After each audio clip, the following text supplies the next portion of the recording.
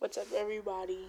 It's your girl Adri, and this is my story about how I rose above hatred and became comfortable in my skin and the culture behind it.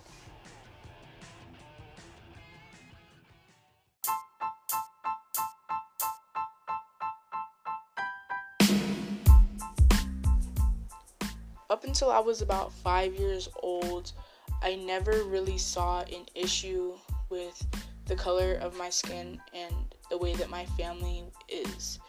My dad is black and my mom is white, and to me it was super normal. I didn't really see a lot of other families out there like mine, but I knew that there wasn't an issue, and I knew that my family loved me, and that's how it was.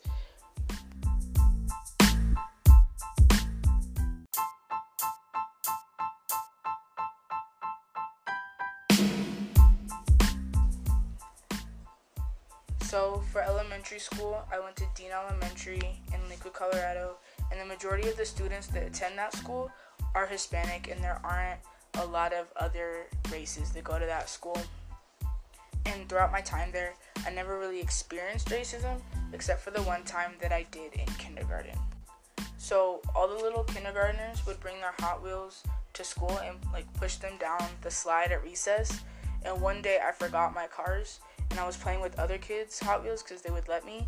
And I saw one on the ground, so I picked it up, and this little white kid comes running over to me and says, "Only white people can play with my cars, not niggers." Being the little kindergartner that I was, I knew that word was wrong. So I went to the principal's office and told the principal, and then she immediately called my mom. And when I got home from school that day, my mom sat me down and asked me what had happened. So I did tell her that a white kid had called me a nigger, and she asked me how I felt about being called the N-word. And I didn't know how to answer the question because I was so young and I didn't know what that word meant. I just knew that it was wrong.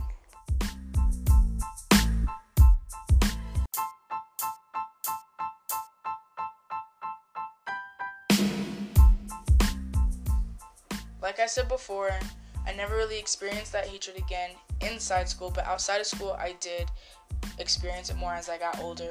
Like, for instance, my parents had taken me and my siblings to the Children's Museum, and when we got there, we quickly realized that we were the only family of color. And the kids there were treating me and my siblings so horribly. They were pushing us, budging us in line, and taking things from us. And I didn't realize that they were treating us poorly until when we got home. And my parents were so upset at the fact that other parents were letting their kids treat us bad when it's supposed to be an environment where children learn and have fun. Something else that happens still to this day is when I go to Kansas. My mom's part of the family lives in Kansas, and when we go there, it's very uncomfortable sometimes for me and my siblings.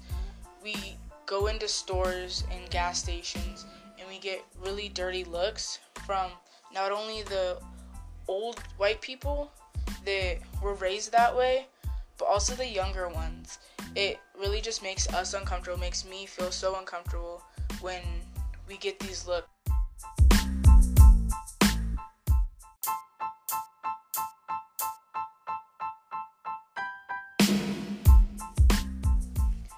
Because of these experiences that I had as a young child, I developed this fear of white people.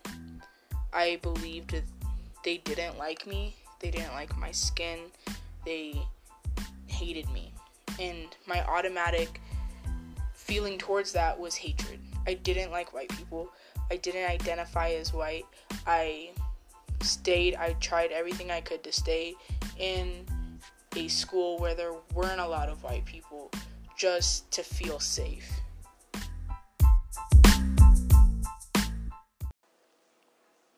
So the first person I decided to interview was my mom.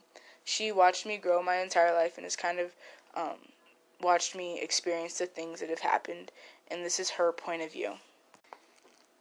Okay, Mom, so what do you think has happened to me that has made me lose progress in my journey? Growing up, you've had to deal with people saying racist things or not including you because you were darker than they were. You've gone to schools where you were the minority.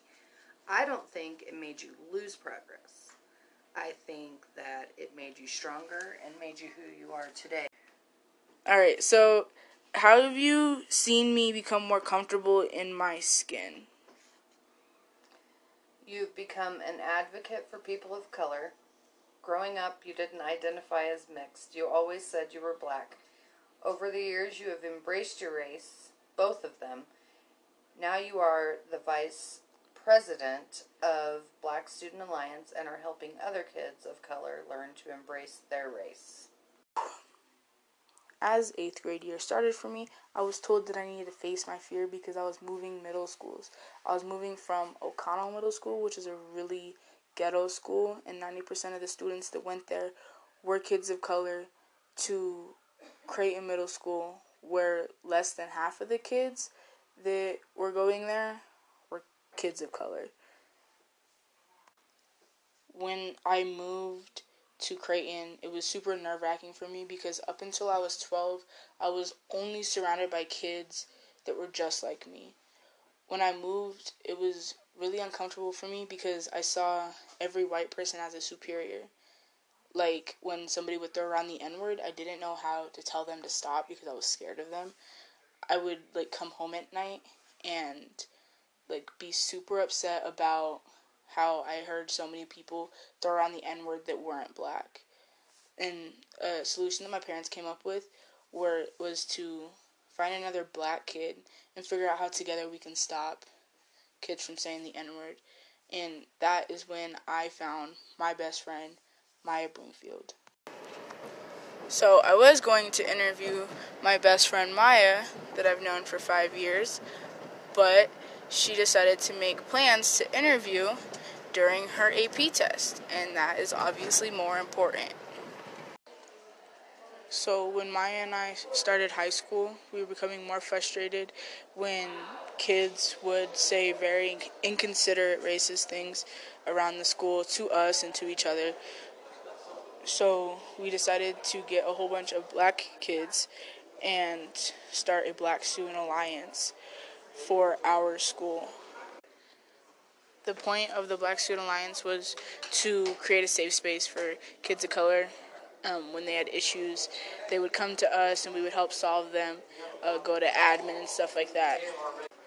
A problem that we ran into when we were creating our club is that there aren't a lot of teachers of color at Lakewood. And so we ended up going to our school nurse, Miss Christine, to become our club mentor. So I'm here with Miss Christine, and I've known her for about 1.5 years now, and I'm going to interview her, I guess. So, Miss Christine, how do you think becoming the vice president of BSA has changed me? Well, I think bringing on a leadership role and making decisions and fast decisions has bring character to you and responsibility, things that you'll be able to take into your future endeavors as you move forward. And do you think these qualities I've obtained from this position will stay with me? Yes, I do, because I think that this had a profound influence on you, and having that quality of teaching others and guiding others is a quality that is plausible to have, especially as you get older. Thank you. So, after all these years, and now that I'm finally graduating high school, I've realized that I'm more comfortable in who I am and my skin. I now identify as white and I identify as black. I am proud of both sides of my family and where I've come from, and I'm proud of the journey that I took to get here because there were a lot of hardships and I met a lot of great people along the way. So, yeah.